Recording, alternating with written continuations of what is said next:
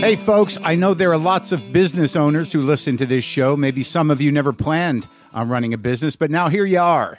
One thing you've always got to keep in mind is how much you're spending on your operating costs. That's one of the first things we had to keep in mind with WTF.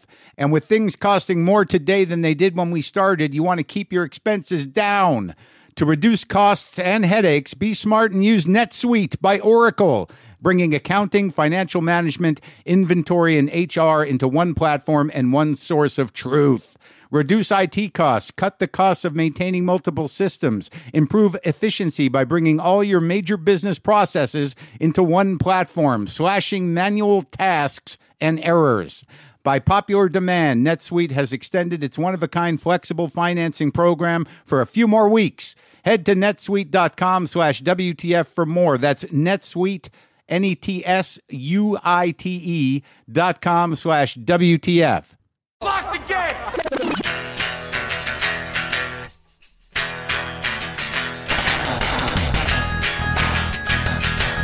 All right, let's do this. How are you, what the fuckers, what the fuck buddies, what the fuck nicks, what's happening? I'm Mark Maron. This is my podcast. Welcome to it. Let me say Shana Tova to those of you who are Jews. It's the new year. Today, happy 5783. Yep, this is our year, Jews.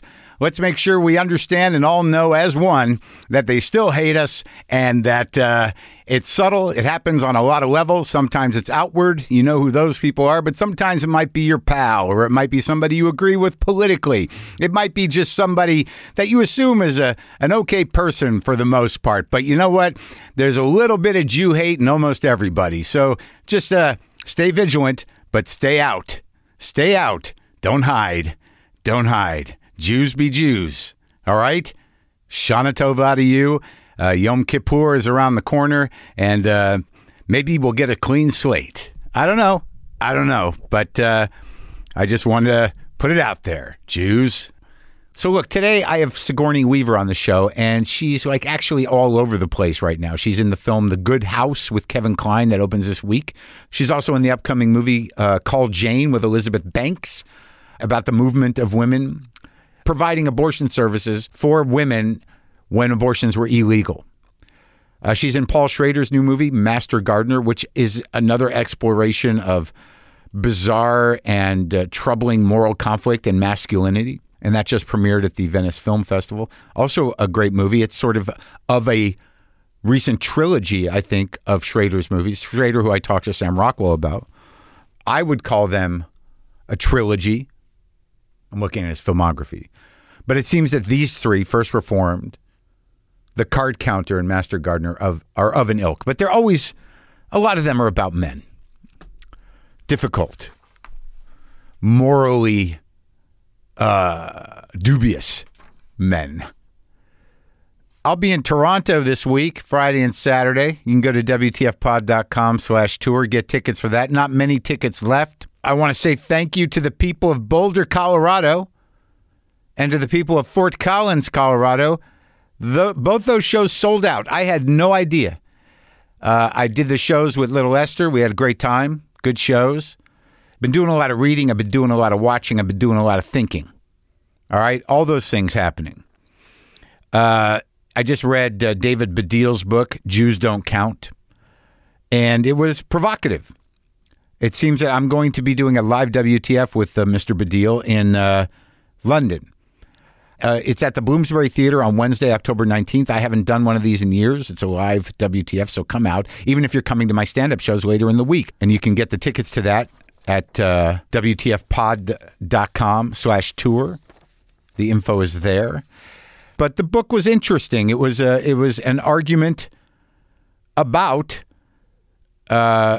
basically the anti-Semitism, either latent or dismissive anti-Semitism, of the left primarily. And he really dealt with a lot of stuff in there, and I'm still processing it. So I read that. And I've been watching Ken Burns' documentary about America's reaction to the Holocaust. And a lot of times, you know, when people get political or celebrities get political or anybody gets political, people think it's some sort of posturing. But the truth is that you learn to understand and engage when you learn to understand and engage. Who the fuck knows when that's going to happen? It's not an organic thing. You have to be concerned.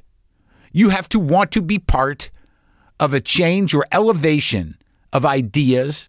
And then, applying that idea of what do I wake up in service of? I'm a fairly selfish guy, but I'm angry, I'm concerned, and I'm engaged. What do I want to lock into and try to make a difference with or try to focus on? Al Franken once talked to me about it. It's like you have to pick your issue. Like right now, in Iran, it's a disaster. It's a fucking nightmare. It's a theocratic, religious, fascist nightmare. Mahsa Amini, this woman who was detained by morality police, they call them that, and killed, has now unleashed massive protests around the world and in Iran. Rightfully so. That's what needs to happen. It's what happens. And who knows how it's going to play out. That's a reaction to a very specific religious fascism. That's what it looks like in an extreme sense. Russia, now we're sitting around waiting for Russia to decide whether or not Putin's ego will absorb failure and not unleash nuclear arms. So now he's mobilized all these reservists who didn't even know they had to fight again. Hundreds of thousands of people. Thousands and thousands of people are bailing. They're jumping ship in protest, in fear, against authoritarianism. And in watching this documentary that Ken Burns made, to see how it just starts in any country. Donald Trump is doing rallies and QAnon fanatics are doing some sort of thing with their hands. Anytime things with hands happen, you know what it reflects. Whether or not, Trump's actions at this point are desperate or he's a man in trouble, who the fuck knows? But he is a guy consolidating what is essentially an American fascist base. I think a lot of regular or slightly craven or not completely out of their fucking mind Republicans are starting to be like, I don't know. But he's definitely appealing and focusing on a specifically fascist base, a brain-fucked bunch of misinformed, aggrieved people who he's hoping are willing to do whatever the fuck he needs them to do whatever the fuck he wants. Now, there's protest here. There's engagement. But this is all happening. And what am I in service of?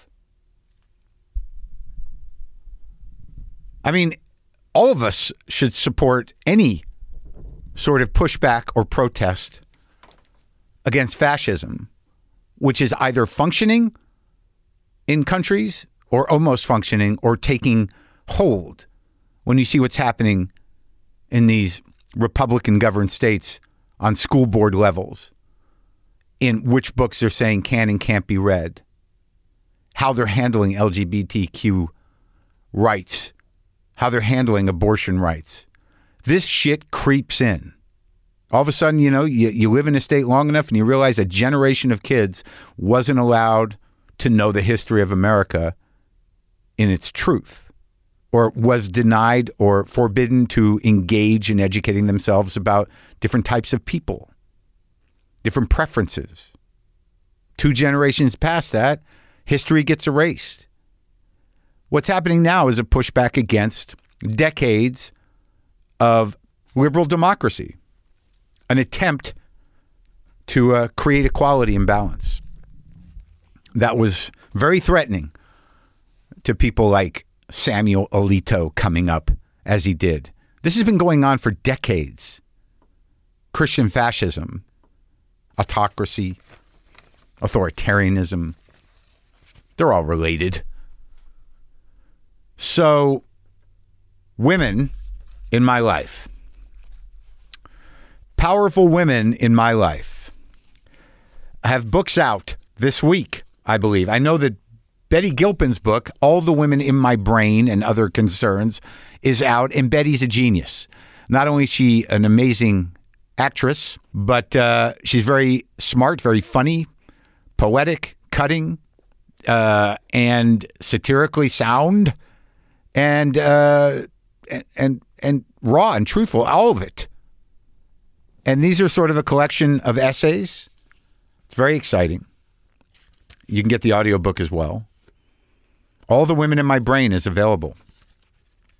And Betty Gilpin is one of the best people. I'm excited about it. And she didn't even ask me to promote it. And the other woman who I see regularly, who I've always spoken highly of, who I watch a lot, who I've argued with at times. There's only a couple of comics I've got into it with and remain friends with. And that's Bill Burr and Iliza Shlesinger. We've had words over ideas, and we've come out the other side of those times with a certain mutual respect. Iliza has worked her fucking ass off for a long time. Years. I remember she featured for me in La Jolla once. And now she's a powerhouse. She does a lot of specials. I think she's got a new special coming out on Netflix, but she has a book. All things aside, absolutely correct opinions, Iliza Shlesinger. And she wrote a nice thing to me. That's all it takes, I guess. Iliza is a force to be reckoned with, as is Betty Gilpin. Both have books out, and I recommend them. All right? No paid promos there. Just peers doing things. You know, I had 23 years sober in August. And, you know, I'm not as regular a meeting goer as I used to. I don't have a home group. No one usually, the last 2 years, I've gotten a coin. And it's not like I carry the coins around with me, but you want a coin and you want a heavy one, especially when the years get up there. You want a nice, heavy coin. Coins are what we get when we get a year, 2 years, 3 years. A nice brass or metal. You want a metal coin with the number of years on there. And a few years ago, I remember buying my own because I wanted to have one. But the last couple of years, I've just gotten in my P.O. box a letter with a coin from a woman named Terry. I don't know Terry. I don't know her. It just says, "Hey, Mark Maron, congratulations on 23 years of continuous sobriety. Please accept this coin from me to you with gratitude for everything you do through your work to help the still suffering alcoholic. You educate and inspire by allowing us to watch you walking the walk. So sending love and light to you in service always, Terry. AA Central Office, Little Rock, Arkansas." Thank you for the coin. Again, Terry. And that's the way it works. But I don't know her, and I didn't even know anybody liked me in Arkansas. Also in Denver, I saw my old junior high buddy, Eric Tippmann, from way back, and he brought me a kind of great birthday present. Eric Tippmann was the guy, he was 7th grade, maybe I was in 8th grade. We used to ride the bus together, and I used to bring a cassette on. He had a cassette that he made and had the Stones on. I think it was the first time I heard Sweet Virginia. First time I heard Midnight Rambler was from his dad's records through his cassette on my cassette player. I think that's the way it worked. And we used to listen to that stuff. But I didn't remember, like we go way back, but we don't see each other hardly at all. But he came to the show with his wife. I think it's his wife. I don't know if they're married. But he brought me a birthday present, and that was David Bowie's Changes One. But get this. It was mine. He's returning my record. It's got my little name on it up in the right-hand corner, Maron. My copy of Changes One from junior high school is now back with me. What a great present. What a great present. With my little writing. That's my Changes One. And that was the record that introduced me to David Bowie. I remember how I found out about that. It was at camp. Okay, let's get on with it. Sigourney Weaver is here on this episode talking to me. You're going to hear it momentarily. The Good House, her movie with Kevin Kline, opens this Friday, September 30th. Here we are, me and Sigourney Weaver. Sometimes I wish I paid more attention in school, or in some cases, any attention at all. There are probably a lot of things I could have gotten more out of, like literature, and now it's probably not in the cards to go back to school and study the classics. But luckily for us, there's a new podcast called The Foxed Page that dives deep into the best books of all time. This is basically like the best possible college English class, but more relaxed and fun. No pressure of grades or needing to prepare something to say in class. It's only the books you want to read and know about, presented by best-selling author Kimberly Ford. Everything from Cormac McCarthy to Madame Bovary, from classics like Frankenstein to modern hits like Lessons in Chemistry. I love Ireland, but I missed the boat on James Joyce. The Foxed Page has a 3-part series on Dubliners, and that's a pretty great starting point. Want to get the most out of what you read? The Foxed Page is for you. Get it now wherever you get your podcasts.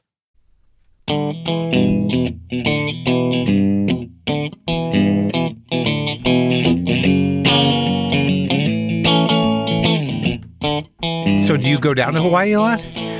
We do. He has some family there, and if you've only gone through Hawaii, like on your way to somewhere else or whatever, being with a native who can show you everything, the right, food trucks and the right waterfalls, and just the spirit of growing up in such a special place with such a remarkable history, culture, the music, the dance. How did his family get there?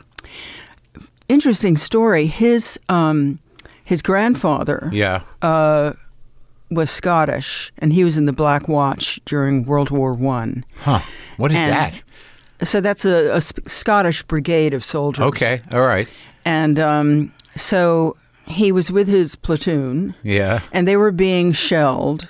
And so he was the only one that had a sweep hand on his watch. So he timed his guys out to safety. Yeah. Like 12 of them. Yeah. And then for himself, he was the last one. He forgot to look at his watch. So he was in an explosion, and they had to put a steel plate in his head. Huh. And they said, you really can't come home and live here because the extremes of temperature will be so uncomfortable for you. You have to go to a warm climate. So he hitched a ride on some steamer going out to Asia. He had an uncle in the Philippines. I think he might have known someone in Hawaii. Yeah. And he taught himself accounting, a whole way of dealing with numbers on his way out. Huh. And when he got to Honolulu, he thought, well, this looks pretty good to me.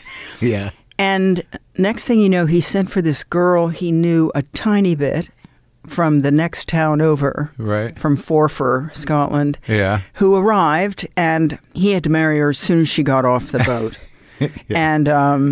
And I think she was terrified. I think she, honestly thought she was from Scotland going to be eaten or something. That she was in some dangerous world. And so anyway, so they had 2 children, and Jim's dad was one of them. So wild. Yeah. And then Jim's dad actually was 17 when they bombed Pearl Harbor. He stood on the roof of their house in Kaimuki, watching the planes come, and he signed up. And they took all these boys from Hawaii and maybe from, California too. Anyone who'd grown up with anyone Asian, they sent to the European war theater. As revenge? No. Oh. Because they thought that maybe they wouldn't be able to fight people who they grew up with. Oh, I see. So they sent these guys who'd grown up in Hawaii to, the winters of Europe, which they knew nothing about. They knew nothing about the terrain. So his dad was like on the front, like in wow. He was in the Navy, but he was in that theater. He was. It's crazy. Yeah. It's amazing how people, like, where they land and how they kind of evolve and where their families are from. I mean, to be a native Hawaiian is a very unique thing if you're not a native person. Yeah. I mean, and, they call someone born in the islands a keikioka aina, a child of the islands. And so for people, white people who've grown up in the islands who make that their home, I'm not sure they feel Hawaiian, but they definitely feel like their home is Hawaii. Well, yeah, I would think, I mean, at some point, I think you'd have to feel Hawaiian. I grew up in New Mexico, and I feel relatively New Mexican, but I wouldn't say I'm native to it. It's probably it's probably more political than that in Hawaii. I've never actually asked him. That's probably right. Yeah. Because there's still a sovereignty movement there. Yes. And there's still, there's a lot they're still working out. Yeah, it's. I go down there. I go to Kauai a lot. Oh, do you? Yeah, because I don't know. I just started going there years ago, and I vacation there a lot, and I love it. Do you ever go to the Allerton Gardens in Kauai? Yeah, I think I have been once. Because they have a wonderful dinner tour. Oh, really? Oh, yeah. They take you through these amazing garden rooms. Oh, I never did this man, that. Mr. Allerton, he traveled with a young man that he said was his son. They traveled all over the world. This is in the 1920s. I think at a certain point they decided enough already, and they went back to Hawaii, found this land, and then they brought people in. So they would have these enormous parties, costume parties and things like that. And so the whole place is like these beautiful garden rooms, and then at the end of the tour, you see where Jurassic Park shot here and there, and then at the end of the tour, there's you sit and have dinner on the shore where their little house is. This is in Kauai? This is in Kauai. It's like the greatest deal, It's I don't know why I've never done that. Well, Sounds amazing. Next time, because I think it's still going on. It's really, they keep the tours. It's just enough for one van, so it's only 8 of us. So you're like a garden person. I am a garden person. So doing that Schrader movie was sort of like, although the character's heavy, but the gardens seem familiar. Which the new movie, the Master Gardener. Oh, the Master Gardener. Yeah. Yes, and I've actually done a big mini series in Australia where I play a woman who has a flower farm. Oh, really? Everything is coming up flowers. It's very interesting. I came to gardening late because my mother is English, and so gardening was something she really did for herself. Yeah. She used to whisper to her roses and things like that. Oh, really? And I know that my nieces and we used to go, I wish Granny would talk to us instead of the flowers. But so I always was around gardens, and I always found them so mysterious. And now that I work with the New York Botanical Garden, I'm on the board. You live in the city? I live in the city. Yeah. And the garden is such an extraordinary resource. Yeah. For New York. I never went there. I grew up in New York. But now it's just filled with splendid things. It's never looked more beautiful. And you take your family up there. It's free on Saturday and it's free Wednesday morning. And you have 250 acres of... Wow. I think it's like 40 acres of old growth forest, for instance, you can wander around, as well as the most beautiful, state-of-the-art, all the trees and all the flowers, the conservatory. Oh, that's great. And then, of course, at Christmas, they have the holiday train show, which is in the conservatory. Have you done that? No. Oh, my God, you've got to go. There's a lot of things I have to do, apparently. Yeah, no, I mean, the holiday train show, it's all built of natural, like acorns. Oh, that's and it's a whole replica of all the famous things in New York. Oh, that's cool. Like, and done in twigs and aviary. Would you call it? It's in the Edith Haupt Conservatory, which is this big, huge, beautiful glass building that was built I don't know how many years ago. Wild. I'll have to go to that too. I go to the Huntington Gardens. Have you been there? Yes, I certainly have. Yeah, I'd like to go there now. Yeah, it's before it all dries up. Yeah, it's sad. So, like, I watched all the new movies that you're in. Yeah, and I saved that Schrader movie for last.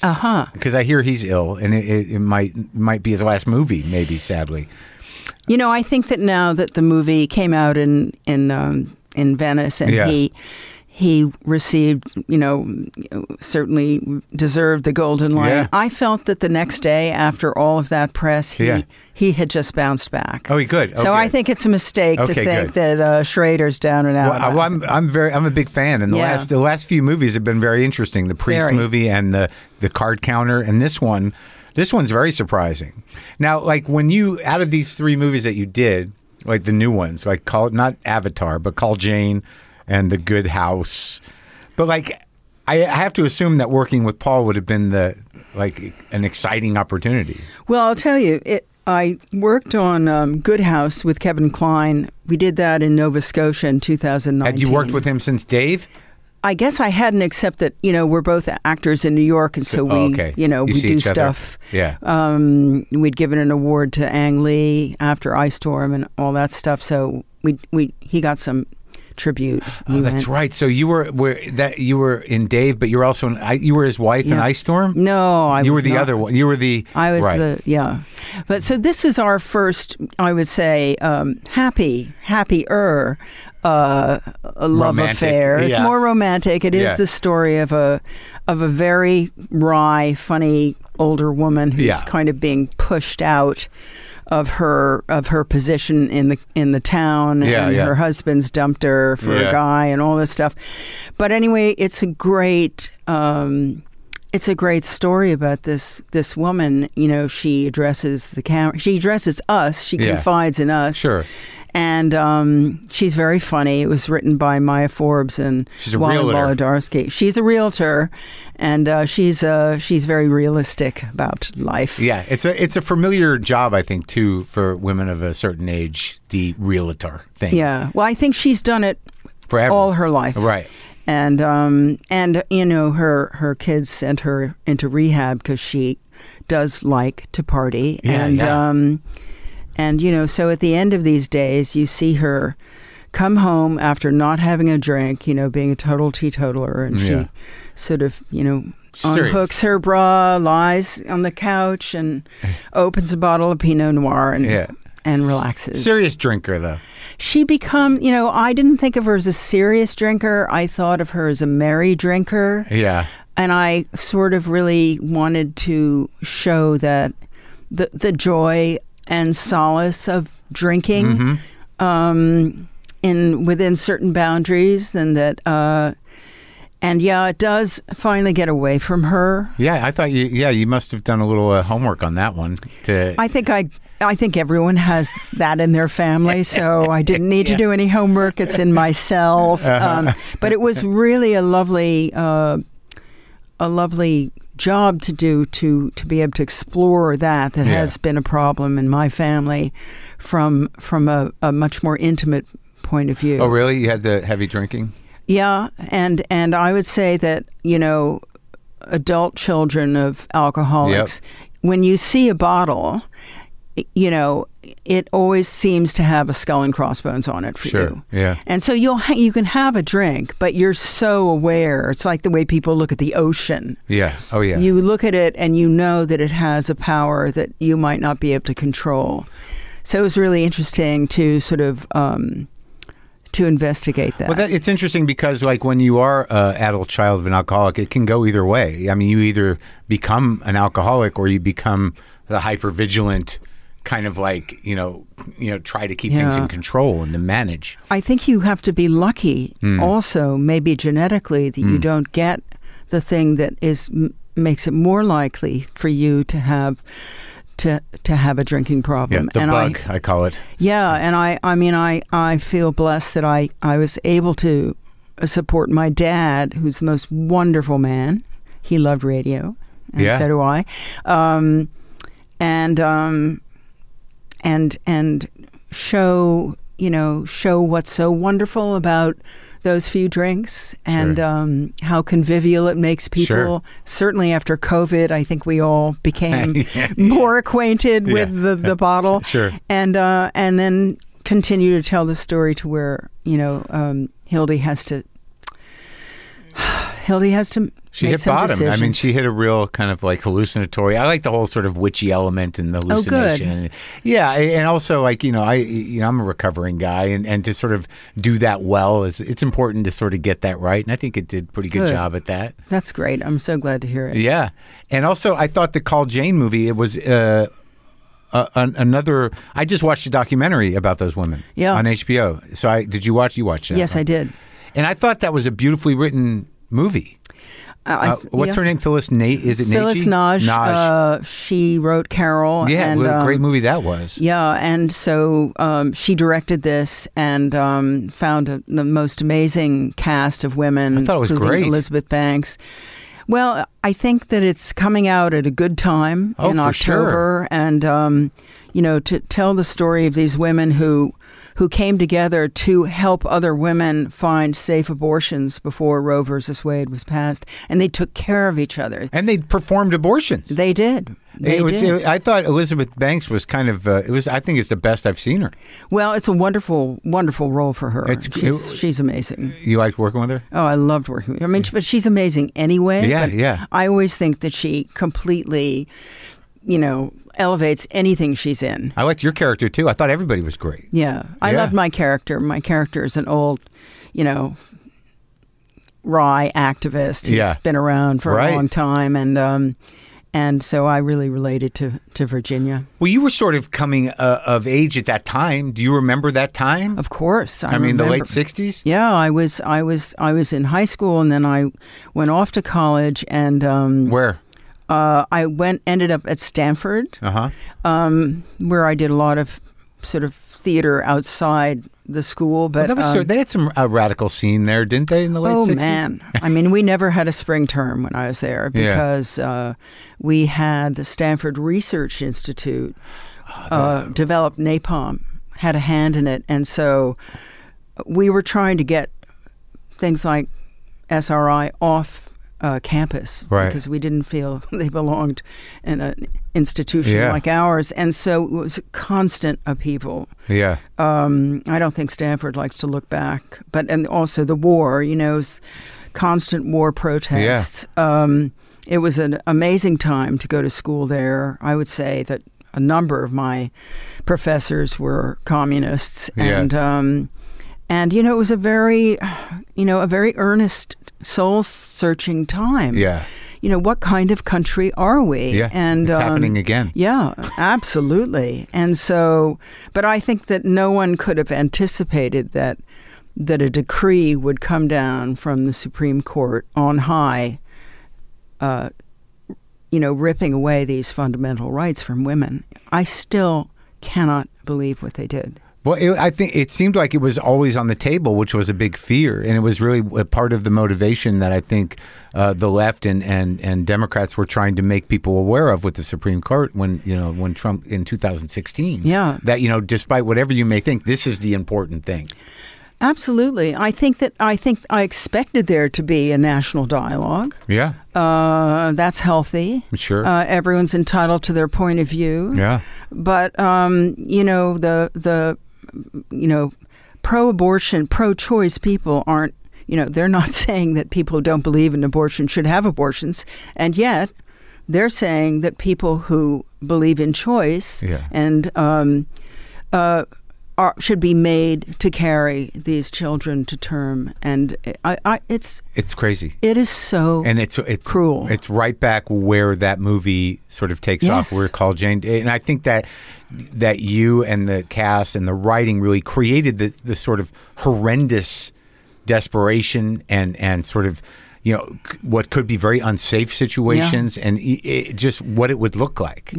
And also the demand for it. I mean, I don't think people really contextualize that this isn't it's not a willy-nilly kind of decision anyone makes. No. It's the hardest decision in the world. Nobody wants to have an abortion. Sure. You make a decision like that for all kinds of very personal reasons that no one in their right mind would want the government to be interfering with. Or to stop it. Yeah. Do you remember when it was, when Roe was instituted? I do. I do. It was 1973.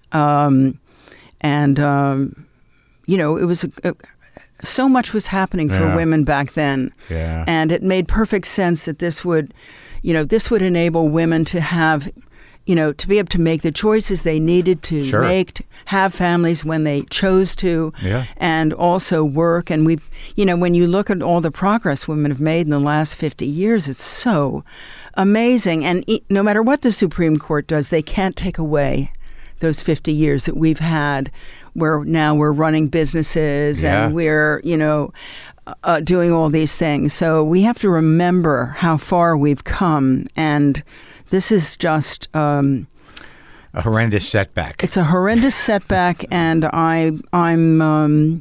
we're gonna change it. Fight. Yeah. So but you grew up in New York?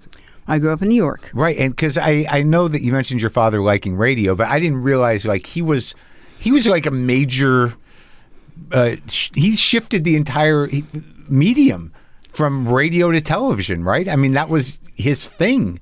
Yeah. I mean, he started off in San Francisco in radio. He did all the ads, and he also produced the shows and everything. So he was a broadcaster? Yeah. He was like right out of college. Right. And okay.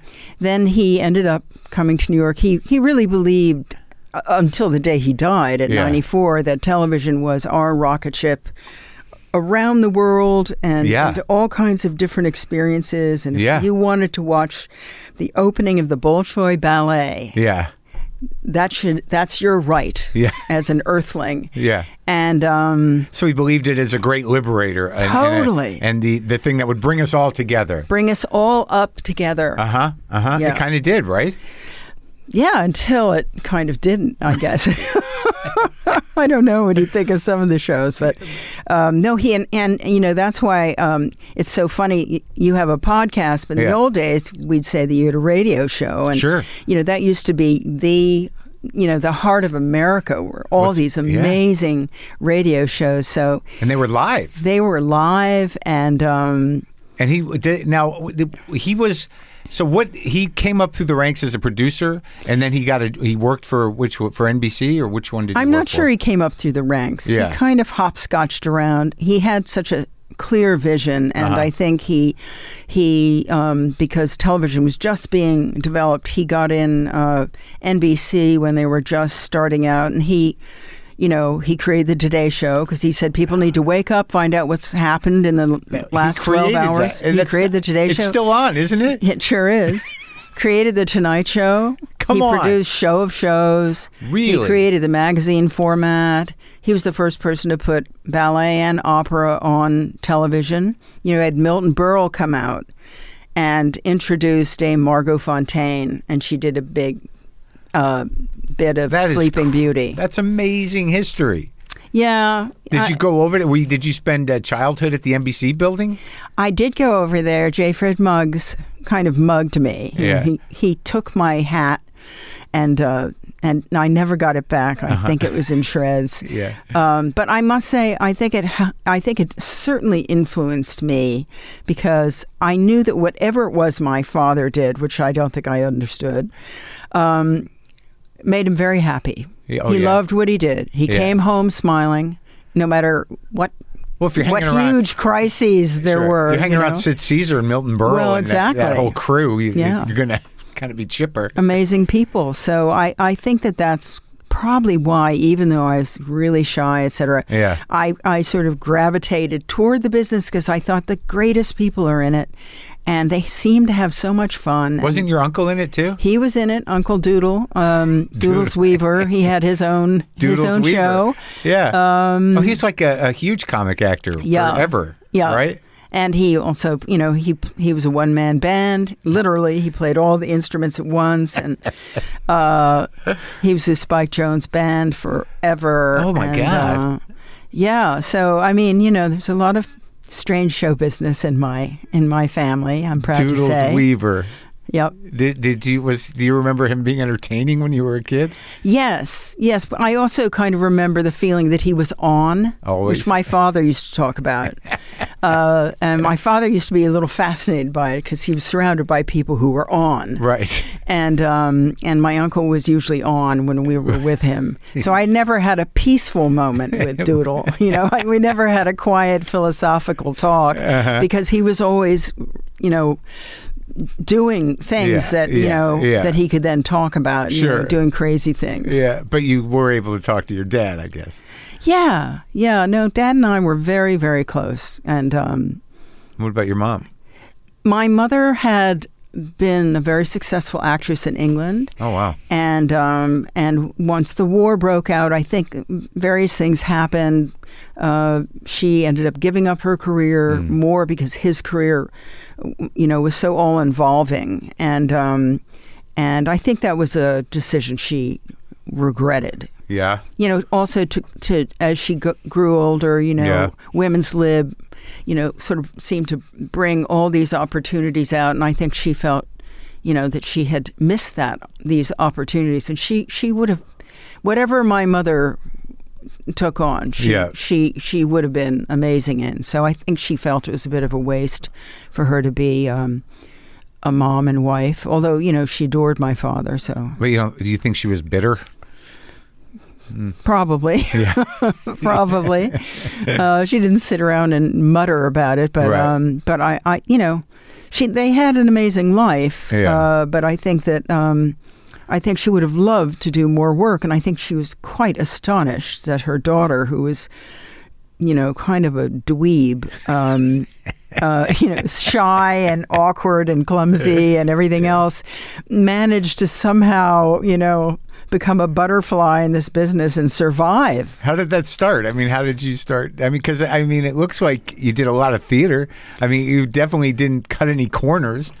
I know. I mean, I always really loved theater. Yeah. I always did what I would call sort of illegitimate theater. Uh-huh. So I was never part of the Stanford Theater Department, which did very boring old productions. And so we had our own company. We toured the Bay Area in a covered wagon. So it was like a kind of a hippie time thing. Yeah. Except, I think we were pretty good. We did King Lear. We did On Hamlet. The street? Yeah. Wow. Yeah. Wherever we could set up. What was it called? It was called King Lear. Oh, it was called The Company. Oh, okay. And we did new plays. And this was in San Francisco? This was in Palo Alto. Okay. And so when it came time to graduate, I thought, oh, geez, yeah, I don't want to go down and get some nerdy job through my father on a television station. What can I do that I really love? Yeah. And I ran around and auditioned for drama schools, and I got in. So I took that step.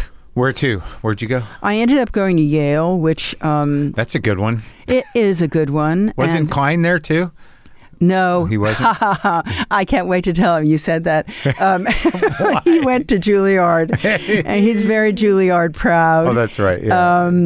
And I always think that Yale was better because we had our own playwriting department. Oh, okay. Juilliard was doing the classics. Yeah. And we had our own mad playwrights like Chris Durang and Wendy Wasserstein and funny Alfred stuff. Inarado. Yeah. And we did the Yale Cabaret, and we were out of our minds. And so they gave you a little more freedom, and you could work on new playwrights' works. Yes, and I loved that more than anything. And in the end, I ended up coming to New York and just doing off Broadway, doing a lot of the work from these guys, and just like Durang. Never got paid, but somehow managed to eke out a living in New York. And it must be, it's such a different time. Everything seemed more, in terms of my perception of it, more vital and more like you were actually, there seemed to be a kind of a creative inventiveness that was going on at all levels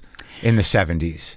Yeah, well, yeah. I mean, I do think New York still has all of that. It's just that money's kind of ruined it. Yeah, sure. To have an off-Broadway theater takes, the fundraisers and the board and all these things that, in the old days you didn't need that. Well, that's what I think is happening. It's like rock music. It's like you were at the source. So what happens is generations want to recapture that, and eventually it becomes either a mimicking or it becomes something that gets that sold out a bit. But in the 70s, it was actually, this is new. Yeah. Right?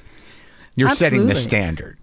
Well, I'm not sure we were setting the standard, but we sure as hell had a great time, and I think put on a great show.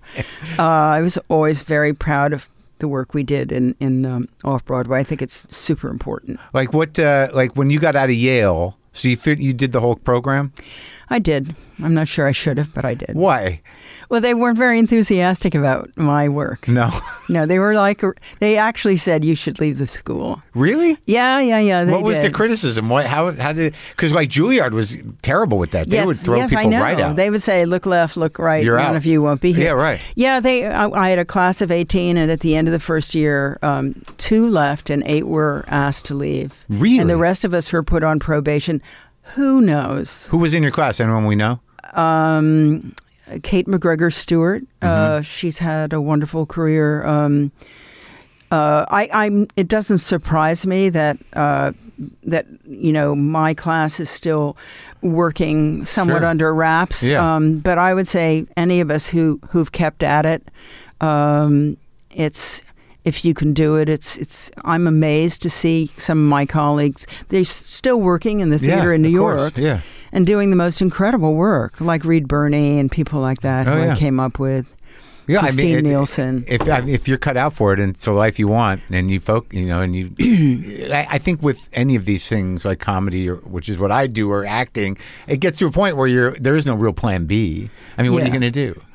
Teach? Are you going to? Yeah. What are you going to do? Yeah. But I mean, I think some people can't hack it and they get into production on some level, or writing, or there's a lot of actors that do other things. Yeah. Directing. I thought, well, they're probably right. Yeah. I probably don't have a future, but No. I can run a theater and my friends can work there. I thought Sure. I'll get the degree. Yeah. I mean, I actually think it was one of the.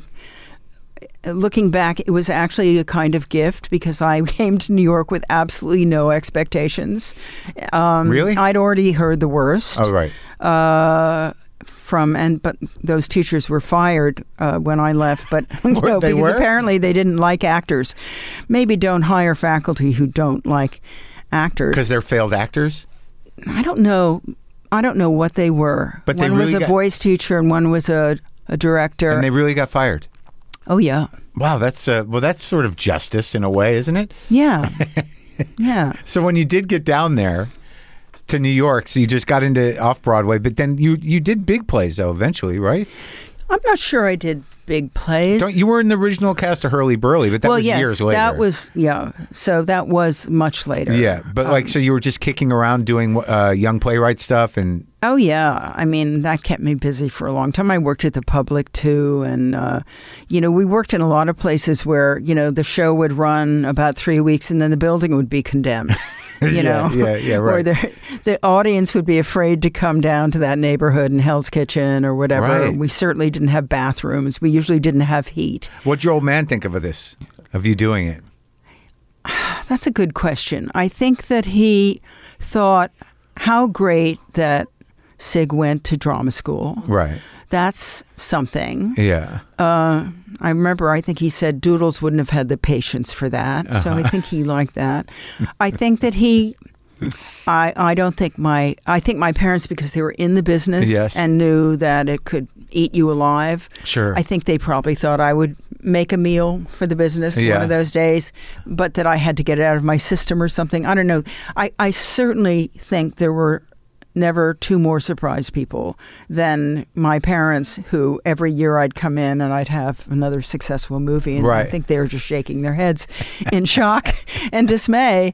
And but proud, I imagine. I think they were proud, but I think it was mostly shock because they know what a hard and sometimes rotten business it can be. But wait, was it that surprising? Were you that much of a sort of like quiet kid, a nerdy kid? I wasn't quiet. Yeah, I wasn't quiet, but I was this tall when I was 11. Okay. So I was very insecure. So it did, it took me a long time to grow into myself. Yeah. And I think that whatever success I had in the business, which came quite late, I did Alien when I was 28. Oh, wow. It took me a long time. I mean, I felt like I was still in the oven for a long time. Sure. And finally, I remember one birthday, I went, I think I'm done. I'll take myself out of the oven now. I'm full. And I'll be toast. I'm cooked. Yeah. Well, did your dad, did you do little TV bits here and there? Did he still have the power to help you out in that way? I did not want his help, Mark. Okay, all right. Just for a little walk-on. No, I actually was offered a very good role in television when I was still at the Public, playing a maid who cleaned the glacier in a John Guare play. John Guare, I know that guy, yeah. Marco Polo sings a solo. Yeah. It was probably my first paying job, and I was offered a very nice, big role on a TV series that was very high profile.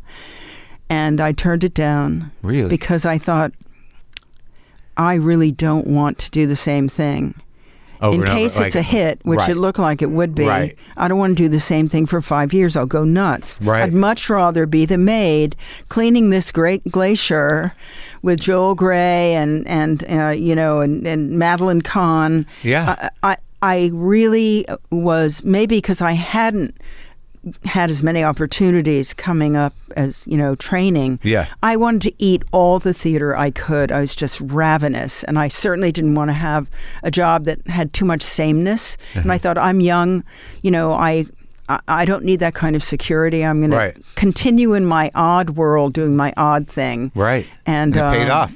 Well, all you can do is follow your heart at the time. Oh, my God. I was so confused. I didn't know what my heart was. I just knew what I didn't want to do. Well, that's what it was. I knew I didn't want to go to L.A.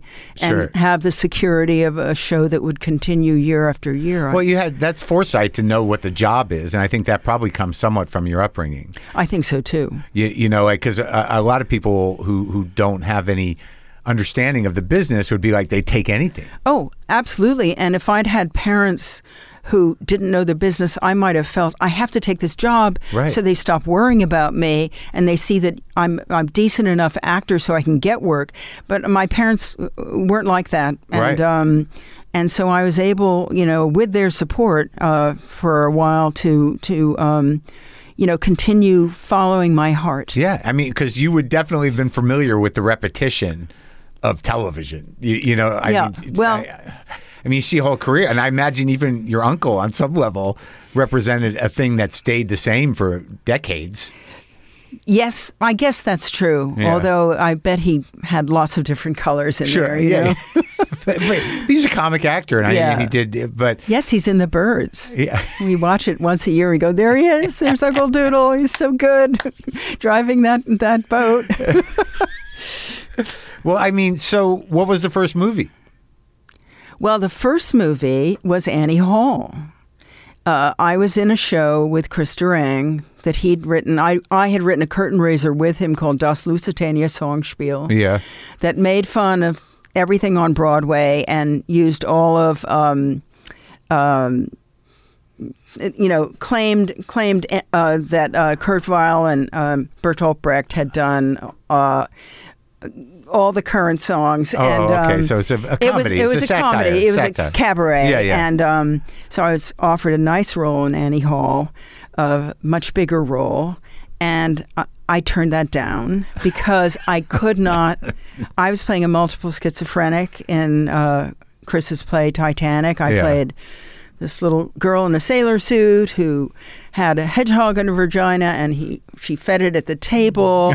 Then I morphed into this woman, Helena, who was multiple schizophrenic, and then I morphed again. Anyway, I was irreplaceable at this point because I had so many different personalities in the show. Yeah. And so I thought, well, if Woody Allen would offer me a nice role, now maybe he'll offer me a nice role again someday. So you turned down a bigger role to take which role? Which I'm trying to remember. I ended up getting a walk-on at the end of Annie Hall. I'm with Walter Bernstein, and he's with Diane Keaton at the very end. Oh, right, yes. Oh, that's right. In front of the theater. Right. Yeah. The Sorrow and the Pity. So that was my little consolation prize from Woody Allen. And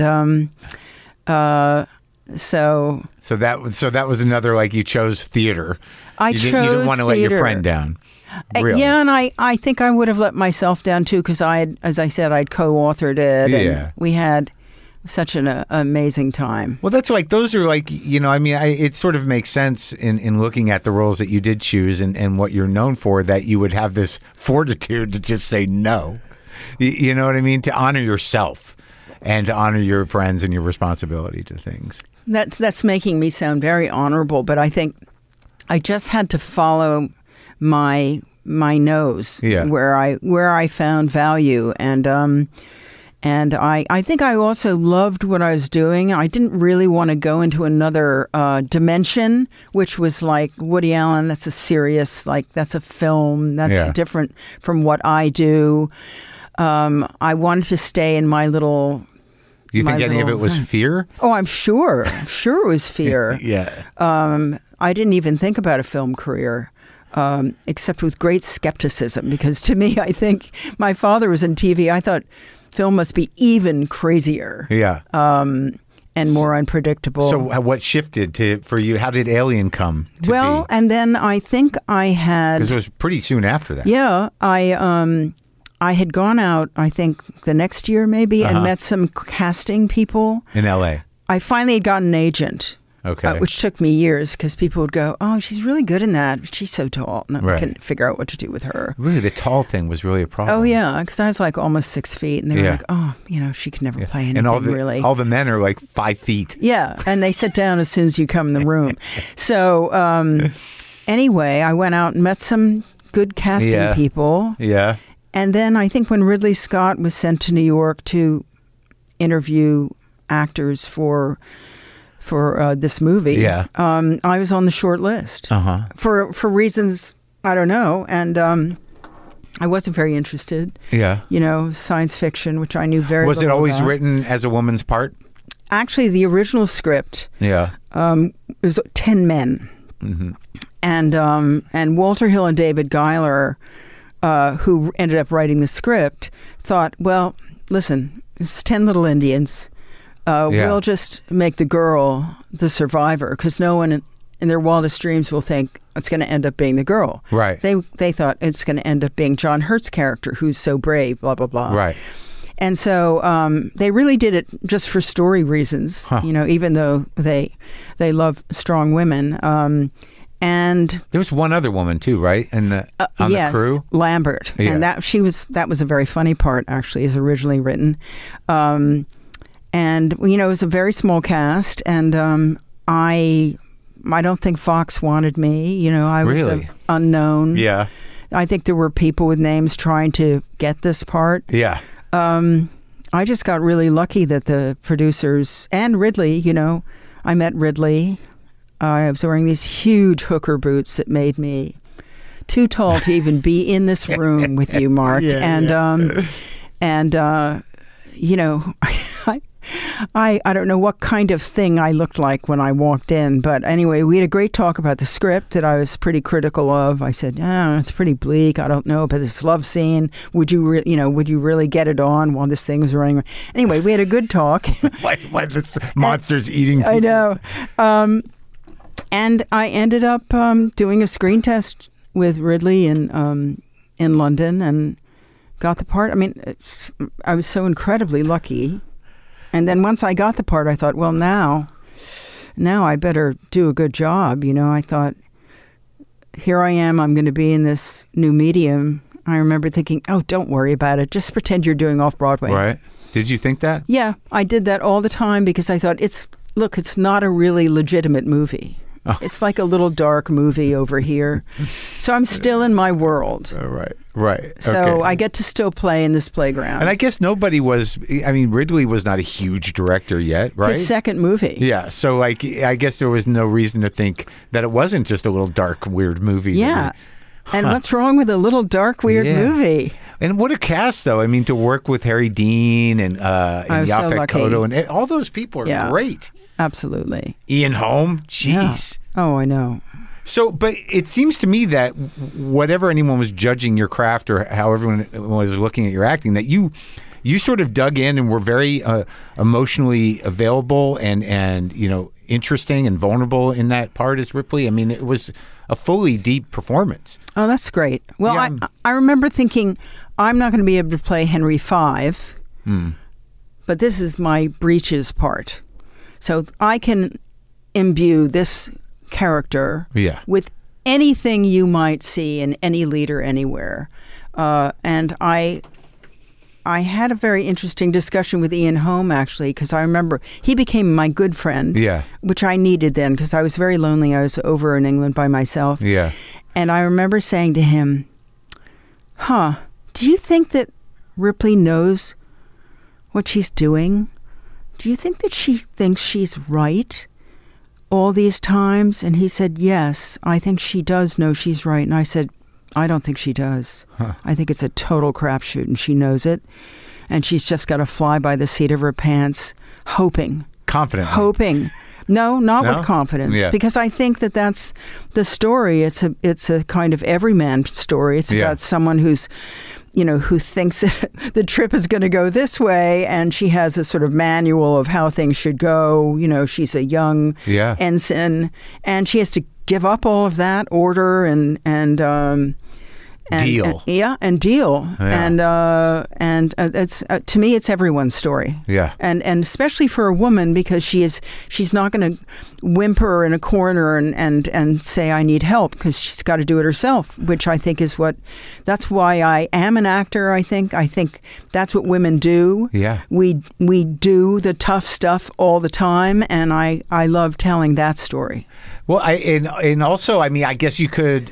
I mean, it seems that the way you engaged with it was contextualizing it as an every person's story, but it was a woman's story, and the weight of that. But I guess you couldn't have had any idea the impact it would have on show business, on women, on women in show business. I'm still amazed by it. I mean, it was like a pivotal and game-changing movie. Yeah. That a woman could carry a movie like that.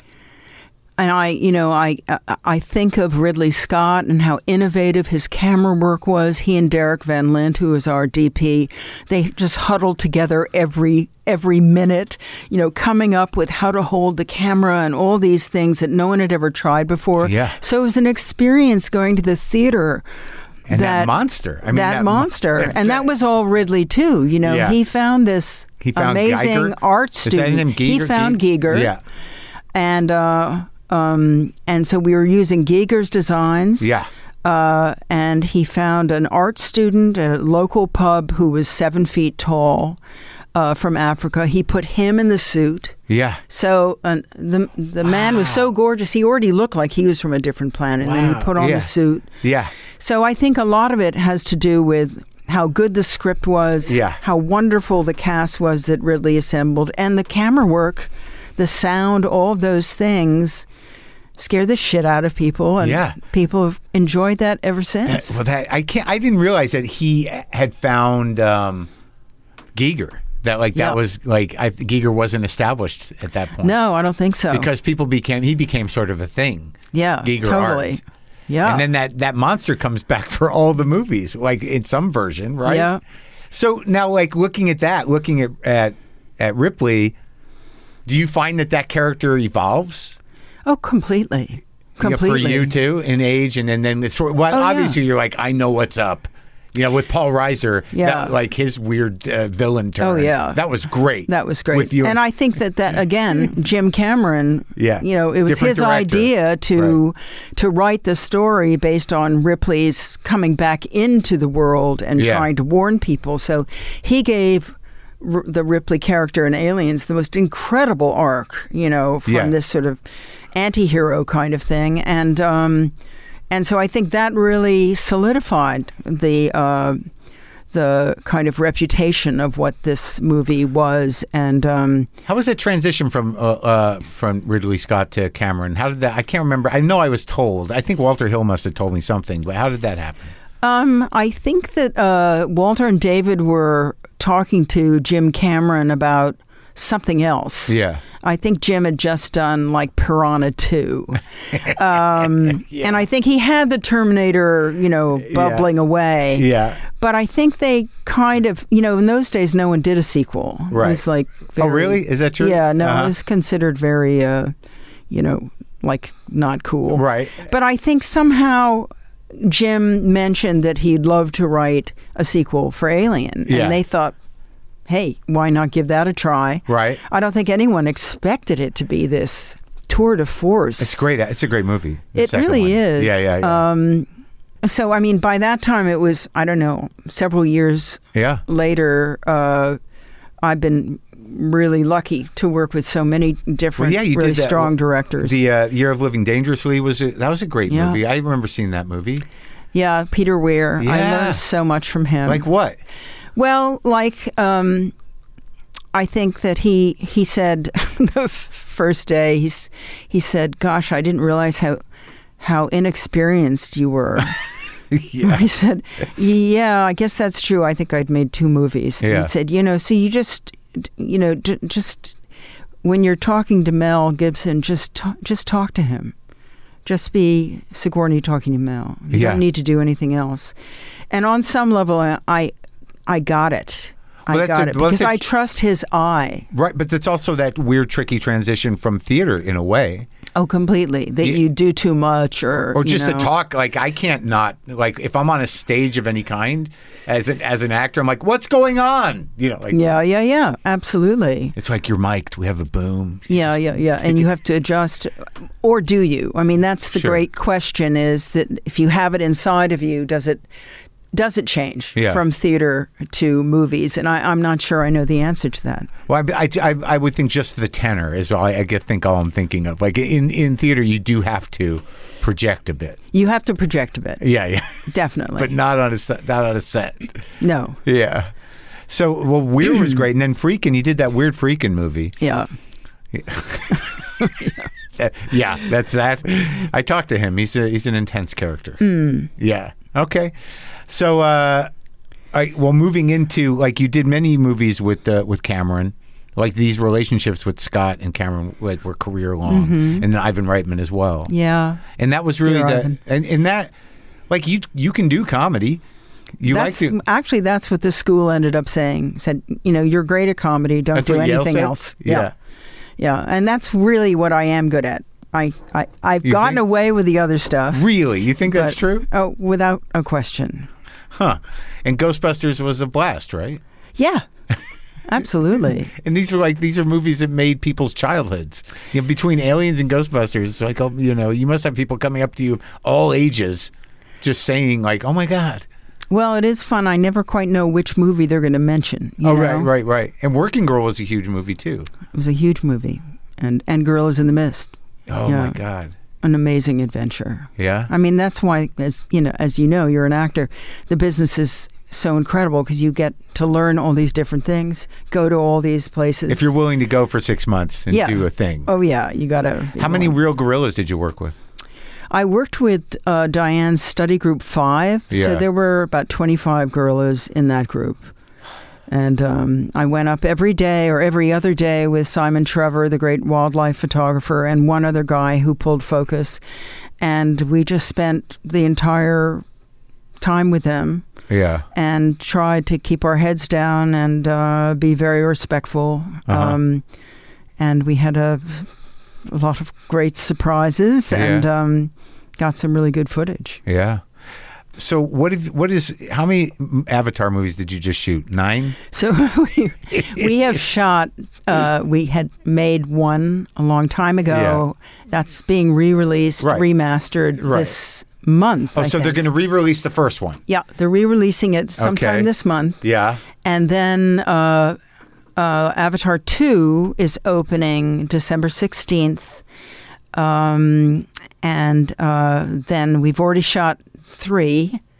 That will come out 2 years later. Did you shoot them down in Long Beach? We shot them. We shot the performance capture in Manhattan Beach. In Manhattan. Oh, that's where his kingdom is. Yes. Because I went down there. I met with him. Oh, yeah? To audition for the part that the Flight of the Conchords guy got. Oh, yeah. But I had no idea I was really going to do an audition that day. Well, there are more. There's 4 and 5. Get ready. I think I'm out of the. I wouldn't be too sure. But I mean, it was interesting meeting him. Yeah. To sit there with him, and he was very nice. But like, what did you have to learn how to do? What did you like? How much time for Avatar? Yeah. Well, Avatar, we learned how to free dive. So we were trained we learned everything. Free dive. That means with no tanks. Yeah. So we had to do. I play a kid in Avatar 2 because my character died in Avatar 1. Right. So the kids, we did a lot of parkour. We did all these things to try to figure out how we are going to move through the forest, like Na'vi children. And so we did a lot of physical training. And then because a good bit, like 70% of the movie is underwater or in water, we were taught by Kurt Crack, who teaches the Navy SEALs how to free dive. He taught all of us for over a year how to breathe up and how to free dive. So by the time we were actually shooting in the tank underwater, and we had long scenes underwater, we had the training to pull that off. How long can you be underwater? Well, I can do a static breath hold. The most I ever did was 6.5 minutes. Come on. I know, it's ridiculous. I can't believe it either, but I'm not lying. That's crazy. I know. I had the training, and I was using enhanced oxygen. What does that mean? So in other words, we're breathing 30% oxygen. Yeah. And so sometimes doing the show, we would have 50% oxygen, and sometimes we would have 80% oxygen. Yeah. So I don't know what I was breathing that day. I'm sure it was at least 50. Yeah. But a static breath hold, you're not moving, and you just have to keep your mind from making you panic and make you breathe, because it's a reflex, and you can talk yourself out of it for a while. I'm starting to have a hard time breathing now. I know. I can't believe I did it for that long. And my husband, who was taking the training with me, being from Hawaii, he loved all this stuff. He had the same breath hold, 6.5 minutes. You just brought him in because he wanted to learn? Well, I think that they knew I'd be more secure with him, because he's such a water guy. Yeah. And I would have to say that all of us facing this and knowing what Jim would want us to do, it was intimidating. So you wanted to train up in a situation where you felt as relaxed as possible. And being in the water with Jim is a very relaxing experience, because he's Your so husband. knowledgeable. Yeah. Oh, okay. Yeah. But Cameron is, intimidating. Cameron is intimidating is the wrong word. Yeah. You don't want to say, "No, boss, I don't think I want anything." You're not going to say anything like that to Jim Cameron. He will tease you so mercilessly until you say, "I forget it. I'm going to do it. Just show me where to go and what to do." Yeah. And so it was kind of, once he's sort of, tagged you to come along and be in his band of merry pranksters, you kind of feel like you're in for it. Whatever it is, you're ready. You're going to make it work. And I have to say, we watched 13 minutes of it at D23 this past weekend. Yeah. The Disney whatever.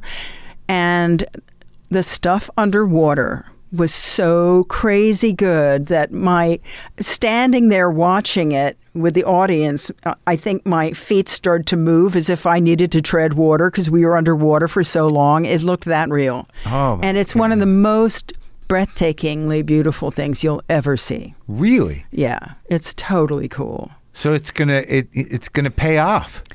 Yeah, and now I know how to free dive. Not that I do it all the time. Well, you go to Hawaii, you could do it. I'm much more confident in the ocean in Hawaii than I used to be. So after all these movies and everything else, I mean, are there do you talk a little bit about Weir, kind of like being on to you and showing you something. Did you find that throughout your career that you were able to pick up stuff from all these directors?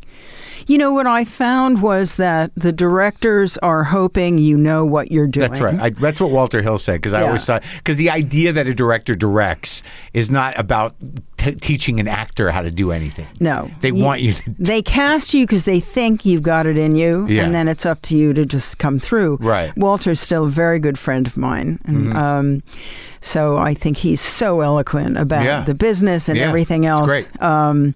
But no, I think that, Mike Nichols used to say casting is 90%. And I think that's really true.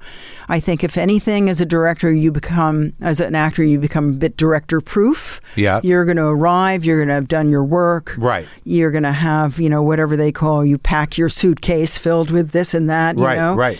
And you're ready for anything. And I mean, to me, that's where the fun starts. That's where I finally started to get confidence, was when I kind of gave up trying to figure it out.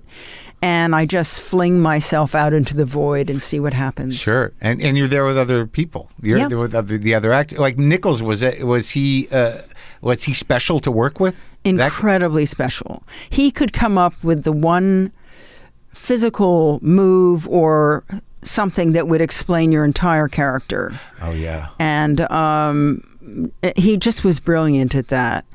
And, because I had this relationship with Bill Hurt's character and Hurly Burly, and Bill's character would drone on and on and on about this and that. And finally, and I said to Mike, geez, I'm just sitting here, I'm kind of putting on makeup, not really listening. And he said, just put your finger down your throat and gag. And so I did that, and the whole audience was feeling that, of course, too. We all wanted him to shut up, and so he was always really first of all he totally I didn't realize he directed that. He directed Hurly Burly on stage. Yeah. Wow. Yeah, that's the first time I worked with Mike. And then he directed the movie. He directed Working Girl. Yeah. I didn't realize he did. Like, that's so funny. William Hurt droning on. Oh yeah. That's what the play is, mostly. Well, that's great memories. Are you gonna? Did you write a book yet? No. I Maybe you're not gonna. Yeah, I don't know. I'm not sure. I remember a lot of things, but the things I remember are very, to me, interesting. But not necessarily. It's fun to talk about it all. Sure, yeah. And I want to talk about Schrader for a second. Yeah. Because he's sort of a fascinating character to me. And there's the movies he's written and the movies he's directed, but it seems like the last several movies of his are very controlled and they're very specific, and he seems to deal with men very specifically, kind of like damaged or struggling or morally dubious men. Mm-hmm. But also the women characters that he seems to be generating are pretty tough and strong as well. Yeah. Especially in the last, the card counter too. Mm-hmm. So what's it like working with him with that language of his and him as a director? Yeah. And what brought you to that movie? Well, interestingly, we only finished that movie in March. Yeah. So for him to have edited it and show it at Venice, as we just did, was really, an act of a Superman. Yeah. So I met him about a year ago. He had this script, which I thought was impeccable. Yeah. I'm used to working with all kinds of scripts, and there was something about this script that was so elegantly written. It was so precise. There was so much that wasn't said. Right. There was no exposition. Yeah. There are no transitions. Uh-huh. It's just this vertically built, this thing with all these layers underneath that you can never get enough of. Yeah. And the part of Norma was like a kind of part I've avoided all my life, because Why? I think they were often written in a very cliched way. The rich, haughty woman or something. Okay, right. And but I thought, you know what? I think this is the one, because I also thought I've never been offered a part like this. She's so out there. Yeah. And so I met him about a year ago, and he said, I want to shoot it in February. We're going to shoot it in 20 days. We're going to shoot it without any money. Joel Edgerton is playing the part, and he was looking for, it ended up being Quintessa Swindell, who's as wonderful. Maya? As Maya. Yeah. And, in February in Louisiana, there were not many flowers. Yeah. But it is a wonderful story. As you say, it's the lonely man in the room, and him coming to terms with his life. A heinous past. Yeah, a heinous past.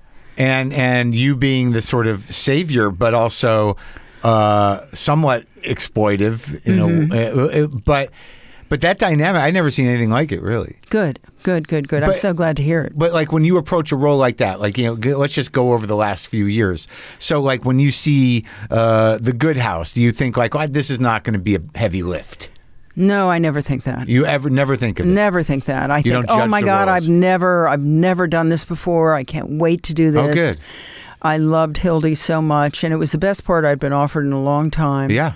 And then I'm just saying that in comparison to the darkness of. Well, you can only we did Good House in 2019. That was wild. So you had COVID in between. Oh yeah. I did Call Jane.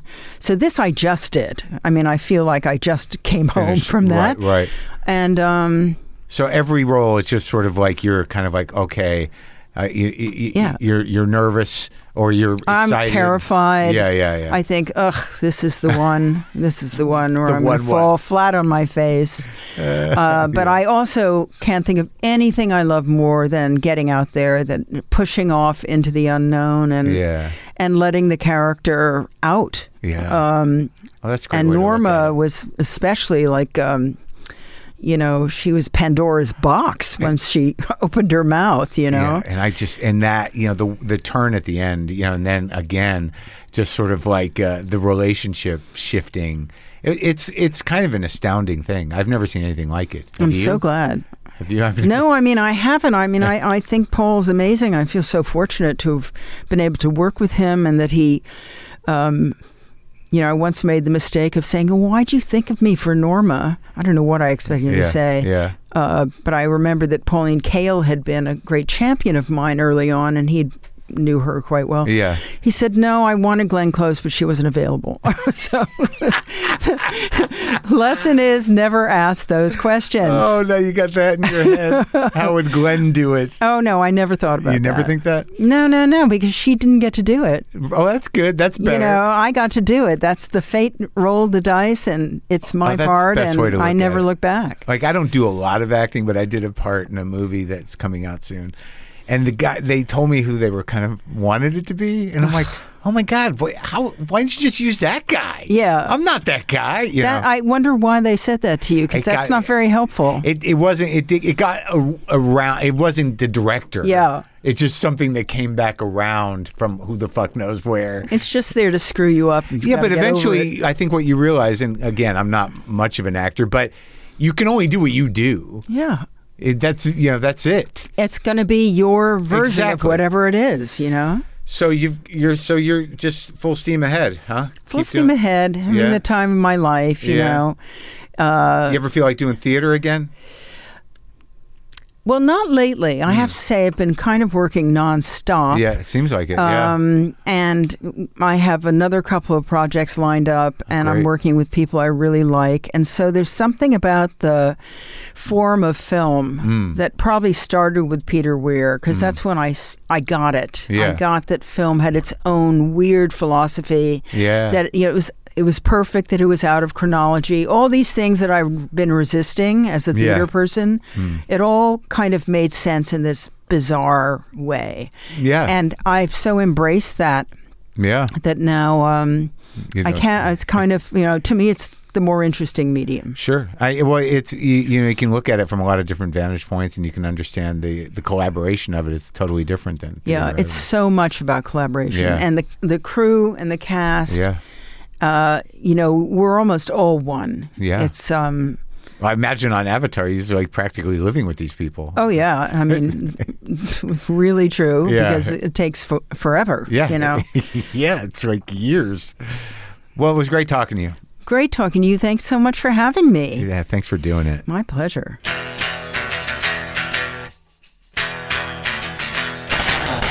There you go. Cultural icon, Sigourney Weaver. The Good House opens on Friday, and you can see her shortly in Call Jane, Master Gardener, and Avatar, The Way of Water. All right, hang out for 1 second, people. Hang out!